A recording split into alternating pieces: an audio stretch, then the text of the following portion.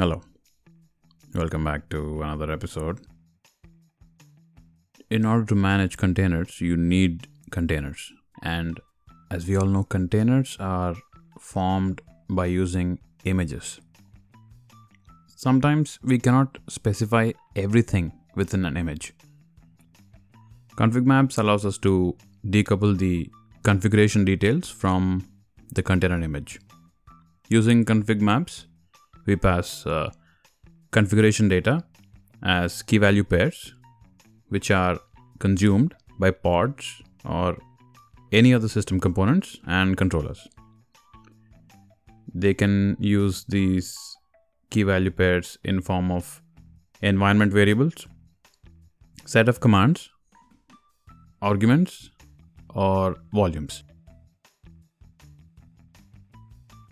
We can create config maps from literal values, from configuration files, from one or more files or directories. A config map can be created with the kubectl create command, like kubectl create config map, and followed by the rest of the necessary arguments to form the configuration map. With the -o YAML option, we can request the kubectl command to split the output in the YAML format. The name of config map and other details are part of the metadata field within the YAML file. All right. Okay, so let's see. We can create a config map from a configuration file where we specify kind, metadata, and data fields targeting the v1 endpoint of the API server.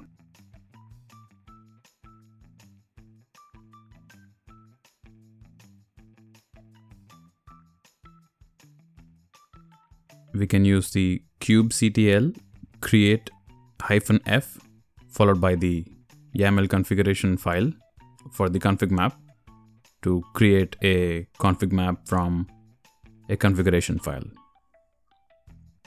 We can also create a config map from a file. So we need to create a file, and after we create that, we can then create config maps with kubectl create config map followed by permission config from option and the path to the file, right? So let's talk about using these config maps inside the pods. The first way we can do them is by using config maps as environment variables. Inside a container, we can retrieve the key value data of an entire config map or values of specific config map keys as environment variables. The second way is by using them as volumes.